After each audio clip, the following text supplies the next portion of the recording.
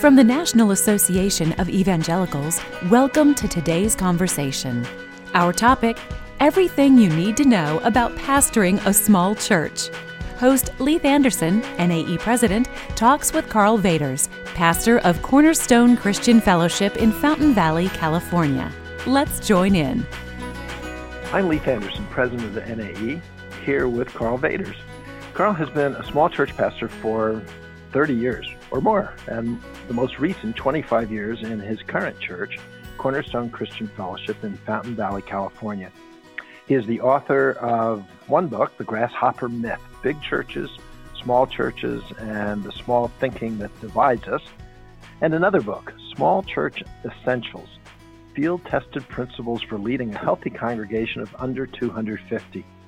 He also writes about the value and needs of small churches at Pivot, a Christianity Today blog, and he is the founder of NewSmallChurch.com, a blog that encourages, connects, and equips innovative small church pastors. Karl, thanks for joining us today to share all that you know about pastoring a small church. Well, great to be with you, Leith. I sure appreciate the opportunity. So let's start with some definitions. This small means different things to different people. How do you define a small church? Well, I guess I have to take the lead from the cover of my own book. Under 250 is where the line, really what you've got is the 200 barrier, which you can hit anywhere between 150 to 300.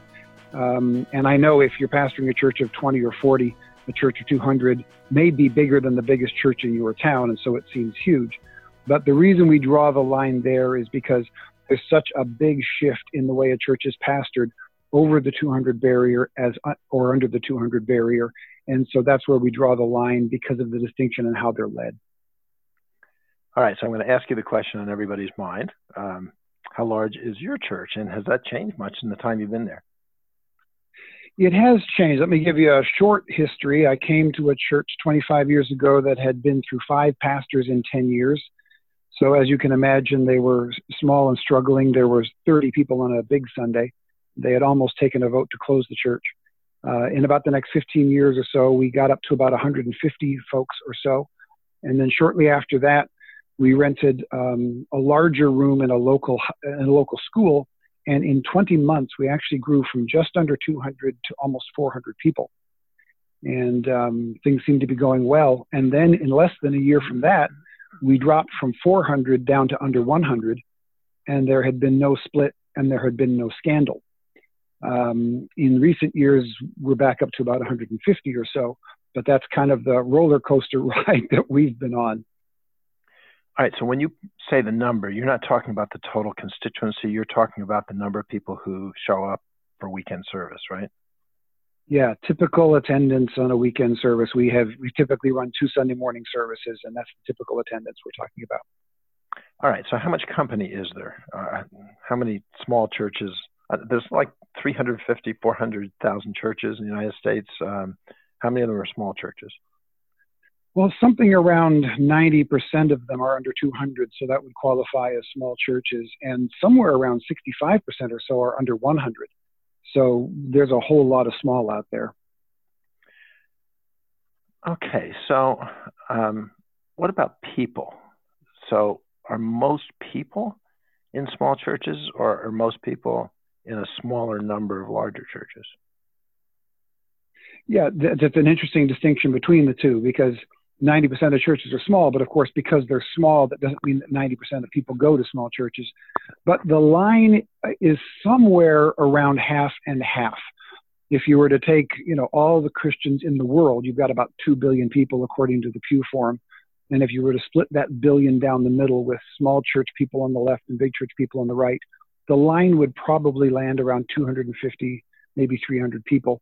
It's hard to know exactly where that line is because we typically know where all the big churches are. They're just visible. But we're kind of taking a guess at how many small churches there are, especially in places in China or other places where it may be illegal to practice your faith. We're taking some guesses there, but we know that all those churches, of course, are small. But somewhere around half of the Christians in the world attend a smaller congregation. And there's been sort of an explosive growth in house churches, overseas particularly, but increasingly in the United States. And unless somebody has a very large house. I assume that most of those are small churches as well. Yeah, very much so. I think it's there are a whole bunch of, changes happening demographically as the millennials and now whatever we're going to call the generation after the millennials comes along. And some of that is a rejection of what they consider to be institutionalization of the church. I think some of that will moderate as they get older, as things tend to do for all of us. But I do think that the boom in house churches is going to continue and is going to become stronger. In fact, I would really recommend that denominations start seriously considering having a house church wing where they have somebody who's in charge of house churches. Because right now, most denominations only consider churches within their fellowship to be churches that have a building that meet on a weekend in a neutral third place. But I think there's going to be a big boom in that I think we need to lean into rather than shy away from. Actually, if you go with the definition you just gave, you're saying that there are denominations that don't even consider house churches to be real churches. Yeah, I would say so. I don't, I'm sure there are some, but I have not worked with any denominations in which they have house churches that they say this is, a church they might consider it a small group and a part of another church. But I think for most denominations, unless and the distinction appears to be that if there's a neutral third place to meet rather than somebody's home, then that kind of qualifies as a church. But as we know from the New Testament, most of the churches in the New Testament were house churches. And there have always been house churches. There will always be house churches. And I think we need to start supporting and resourcing them more than we have. I think it's just going to be good for the health and future of the church to do so. All right. One of the reasons I love what you're doing and love talking to you is because you've become an expert on small churches. It seems like there are a lot of people that are experts on large churches, but you're the man, you're the pastor, you're the expert on small churches. How did you get this job? How did you get into this? Well, first of all, because I pastor one. And secondly, because I tried to grow it real big and failed. So after that little, jump up to 400 and down to 100, I was left with my head spinning because, like I said, there was no scandal, there was no split. I tried to figure out what happened. Why did a church that was booming like that all of a sudden collapse? And, I live in Orange County, California, just 8 miles south of Disneyland. So it's not like there aren't a lot of people to draw from. I don't have that excuse for the church not getting numerically big. But what happened when I got to that point was I started looking around and asking myself, what does a healthy small church look like? And is it possible that God is calling me to be a leader of a healthy small church rather than seeing it growing, constantly growing numerically? And what might that look like? So I started doing the research. I had very, very few places where I found any help at all.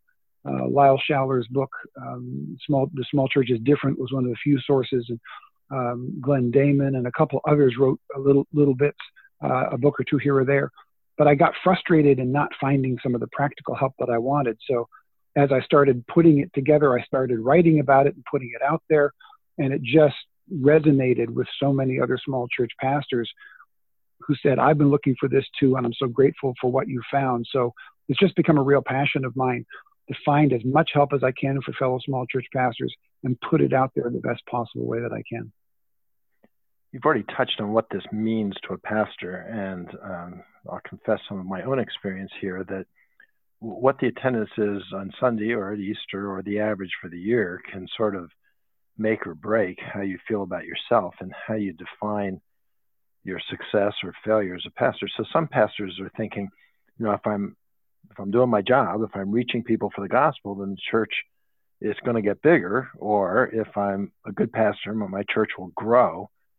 I think you're saying that's not the best way to think about growth, right? Yeah, I think numbers have to be a part of the way we look at things because numbers can give us some objectivity. We can fool ourselves into thinking we're either doing better or worse than we are, and then the numbers can bring us back to reality. But the smaller the church is, the less helpful numbers are. It's kind of like, what kind of numbers do you have to say this is a healthy family, for instance? In a company, numbers will give you health. But in a family, numbers are far less valuable. And the smaller a church gets, the less valuable numbers are. So we need to start looking at other ways that are non-numerical to figure out whether or not a church is healthy. And one of the things that I recommend to small church pastors is start a healthy church log. And every time something happens that you'd say, hey, this is a sign of a healthy church, write it down, because you'll forget it quickly when the numbers stay low and you'll get discouraged again. But let's say, for instance, a small church pastor spends hours over several months with a couple that is on the verge of divorce, and the Lord uses the pastor to help that couple not get divorced and stay as a family. Well, you can't put that on a stat sheet. And quite frankly, you might not even be able to have it as a Sunday testimony because it'll freak their kids out. So it's those kind of quiet successes and good things that happen for the community, for people, and for kingdom work that we need to keep a record of, because there are no numbers attached to successes that are like that. That is so helpful. That is really good, really practical. And maybe there's just something wrong with all of us, but we tend to equate health with numbers. And just to switch the metaphor here, we kind of assume if somebody has a lot of money or a lot of fame, they must be really happy people, except we know story after story of individuals and families that are a disaster in the midst of wealth, and then really strong individuals and healthy families that don't have, well, sometimes they have very little. So why is it so common for people to think that the size of the church tells you how healthy the church is? I'm going to assume here that there are large churches that aren't healthy and small churches that are. Yeah, that is a fair assumption, and it's a great question. I think it's a really recent phenomenon that the church, particularly that the American church, has attached success to numbers so strongly. If you think back to when I was a kid, I'm in my late 50s now, and my dad was a pastor. When I was a kid, it was not unusual to go to a large, well-churched American city, and the biggest church in town might be 500, 750. It was really rare to find a church of 1,000 people, even in a big city that was really heavily churched. So the average church was, say, 75. The biggest church in town might be 750. So the biggest church in town maybe just had a bigger choir and a few more staff members. It was just 10 times bigger, and there weren't that many differences. But today, with the advent of mega churches, which are not a bad thing, I love the fact that we're getting bigger churches as well as healthier churches. That's all great. But when now the biggest church in town might be 30,000 people. So if you're an average sized church, that's not just 10 times, that's 100, potentially 1,000 times bigger than your church if your church is, say, 35 people. And because you've got these massive numbers in mega churches, the principles that they have to operate under are significantly different. You've got to learn new things. You've got to put departments together in a different way. Parking becomes a big issue. And now we learn from those mega church pastors these really brand new principles, because these big numbers are brand new numbers. And now the church of 500 is learning from the mega church these brand new principles. So the divide between the big and the small becomes greater. And now the idea of the massive mega church being the picture of success kind of gets lodged into our brains simply because of size. And again, there's nothing wrong with churches being that big, but it does change our perception of what success looks like. All right, that begs the question then. How should a small church define success, if not by numbers? Yeah, that is the question, and it's the critical one. For me, there are three principal factors, and they're not mysterious, newfangled ideas I came up with. All three of them are found very plainly in Scripture. The first one is the Great Commandment. How well are we loving the Lord our God, and how well are we loving our neighbor as ourselves? And then secondly, the Great Commission. Are we reaching out beyond our walls to share the faith with others who do not know Christ? And then the third one is what I call the pastoral prime mandate. Ephesians 4:11 and 12 says that the pastor, along with 4 other ministry gifts, our primary job is not to do the ministry for people, but our primary job, our calling from Christ himself, is to equip the saints to do the work of ministry. So if a church is doing the Great Commandment, loving God and loving each other, if a church is sharing their faith with others, and if the people in the church are being matured and being equipped and being discipled and beginning to take even the burden of leadership, then that becomes a healthy church. Because a pastor of a church of 30 who is being a chaplain to 30 people, and chaplain is a great ministry, but it's not the same as pastoring. If a pastor is trying to be a chaplain to even 30 people, that's above our limit. It's like having 30 kids. imagine trying to be a single parent with a with a family of 30 kids. You're going to be stretched beyond your limit. But that's what too many pastors try to do. We try to do the work of ministry for everybody rather than doing what the scripture says the work of the pastor is, which is to equip the saints.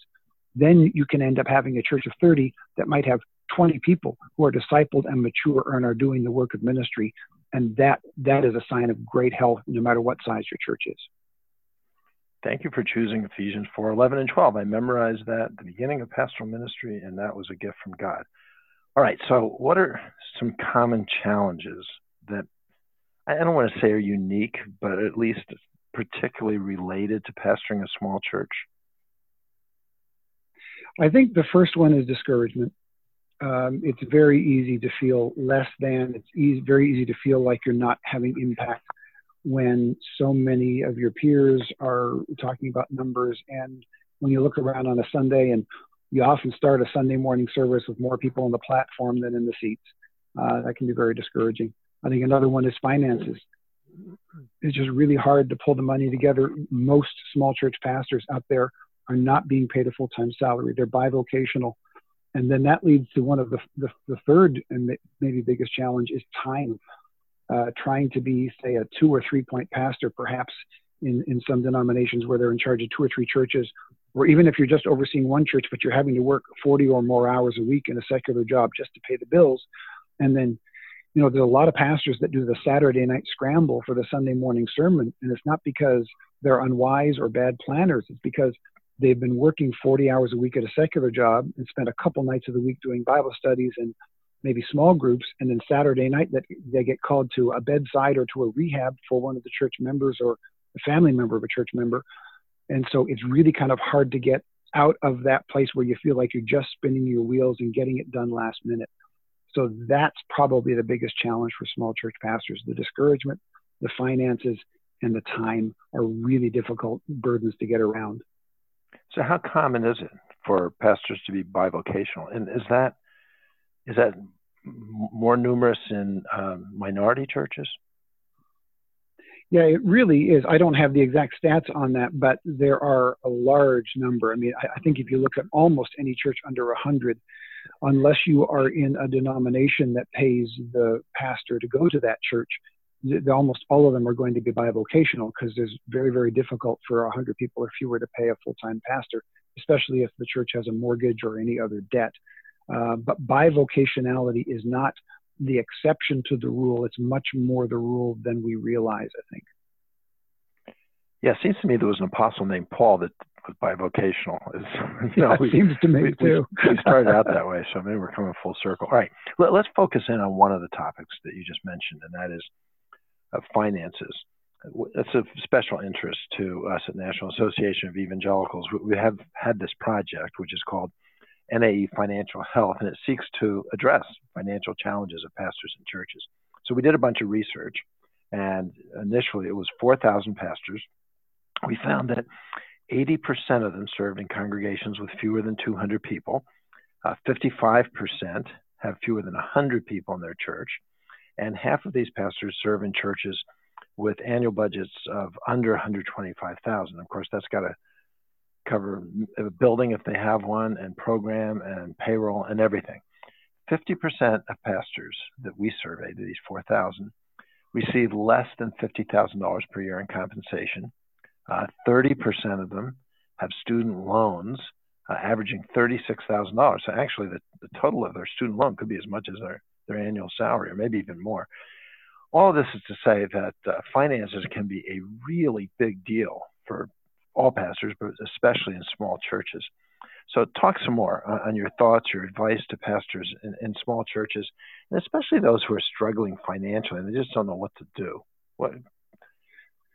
It's first of all, I feel your pain. I have been there for many years as well, doing extra work just to try to pay the bills. So any help or answers that I try to give are not without my understanding of that particular pain. But the biggest advice I have is the third piece of the healthy church. We have to do a better job at equipping the saints. If we're going to try to do all the work of ministry, then we're not going to be able to pull this off. If we're going to have to pay for everything that gets done in ministry, then churches are going to continue to be in trouble rather than to thrive. But if we do the job of equipping the saints to do the work of ministry, what we discover is, maybe we don't need to hire on an extra staff member. Maybe we don't need to hire somebody to lead in worship on a Sunday morning, because we're raising people who are going to do it on a volunteer basis from within the congregation. The challenge of that is it is really hard at first to equip, and it's easier just to do it yourself. But that's only at first. In the long run, if you pay the cost up front of equipping the saints, in the long run, what you'll find is you can get more done with less money if everybody is pitching in. But they won't pitch in just simply because you do a general announcement or because you put it in the bulletin. You've got to develop relationships with people. You've got to walk through life and ministry with them. You've got to help them discover and utilize their gifts. You've got to do the hard work of equipping the saints and discipling the people. And again, that's harder work up front than just simply doing it yourself. But in the long term, you have a stronger church that can do more ministry on less money because you've got people who are stepping up to do it out of the church. All right, so we're talking to a pastor of a small church, or maybe the people or the lay leader, and they say, yes, that's exactly right. That's us. That's what we want. But we don't know where to go. We don't know how to do this. You've already mentioned a couple of resources. You mentioned some books, and actually this sounds a little strange, but I'm going to ask you for your own commercial here, for your own blog and your own resources, but direct those who want this to where they can get help. Yeah, there are a couple great places right now out there. Dave Jacobs runs a Facebook page called Small Church Pastor, and it's a great place for pastors just to have conversations.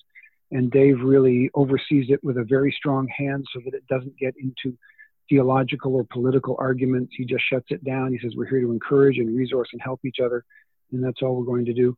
Dave also wrote a book recently called Naked Men Running, 100 Great Ideas for a Small Church. And you want to put Naked Man Running into Amazon. Don't Google that. That's not a good thing to Google. He learned that after he titled it that maybe he should have come up with a different title. So go to Amazon and then put Naked Man Running in there. And it's like an encyclopedia way you can go in different subject matter and get practical ideas to help out with small churches. So I would start there. I think the 200 Churches podcast is another great place.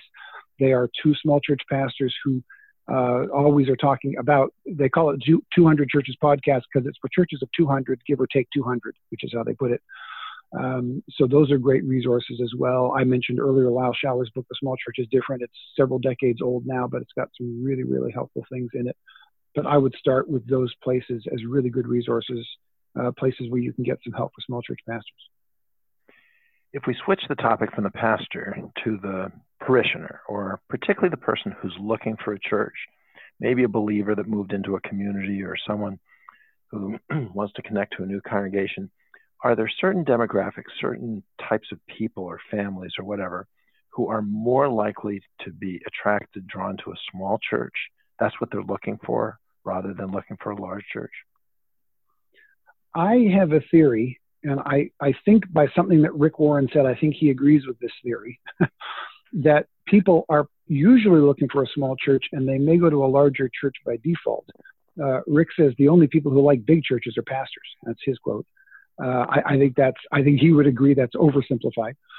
But I think that most people are looking for an environment of intimacy for worship. There are some who just want it big, and that's great too.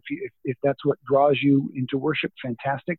But I think most folks are looking for a smaller environment. And I think the new generations coming up are more likely to be attuned to that than previous generations. I think the previous generation, my parents' and grandparents' generation, that was the builder generation. They were laying the infrastructure of the entire nation and building large buildings, and that meant permanence to them, and that meant stability to them. But I think the newer generations, they're not looking for big structures as much as they're looking for relationship. And so they're likely to seek out a smaller place. But here's the rub. They'll go to a small church, but they won't give up quality to do so, which means we have to do our ministry well. Now, the good news in that is that quality looks different in a small church than in a big church. People don't walk into a small church and expect the band to be singing the song from their latest CD, but they do expect to be greeted warmly. They expect to be remembered when they come back. They expect the place to be clean. They expect you to start on time. They expect people to care about it. They expect to be able to be involved in ministry both inside and outside the walls of the church. Any church of any size can bring that kind of quality to bear. And when we do so, I think all ages will be attracted to that. But I do believe particularly the younger generations are going to find that. We've discovered that in our church. We have a much younger demographic than the average church in our neighborhood, big or small. And it's because we're leaning into those relationships and we're using the strength of the small church to do so. You've thought a lot, and you've talked a lot, and you've written a lot to encourage small church pastors. So, I called you an expert before. You're an expert on a lot of topics. All right, let's imagine that you give a day-long seminar, and at the end you say, are there any questions? And someone in the back raises a hand and says, okay, there's one thing that you want to say to me. What is it? What would you tell them? 5 words. Your church is big enough. Right now, your church is big enough right now to do what Jesus is calling your church to do right now. You don't need more people to do good ministry. You don't need more money to do good ministry. You don't need a bigger building or a building to do good ministry. Don't wait until you're bigger to do good ministry. I think there are far too many small church pastors out there who are kind of biding their time, waiting for growth to happen, and then we'll have something of value, and then we'll be able to do great ministry. You won't get there until you start doing ministry, really good ministry now. If you take an unhealthy small church and you only make it bigger, then you only have a bigger unhealthy church.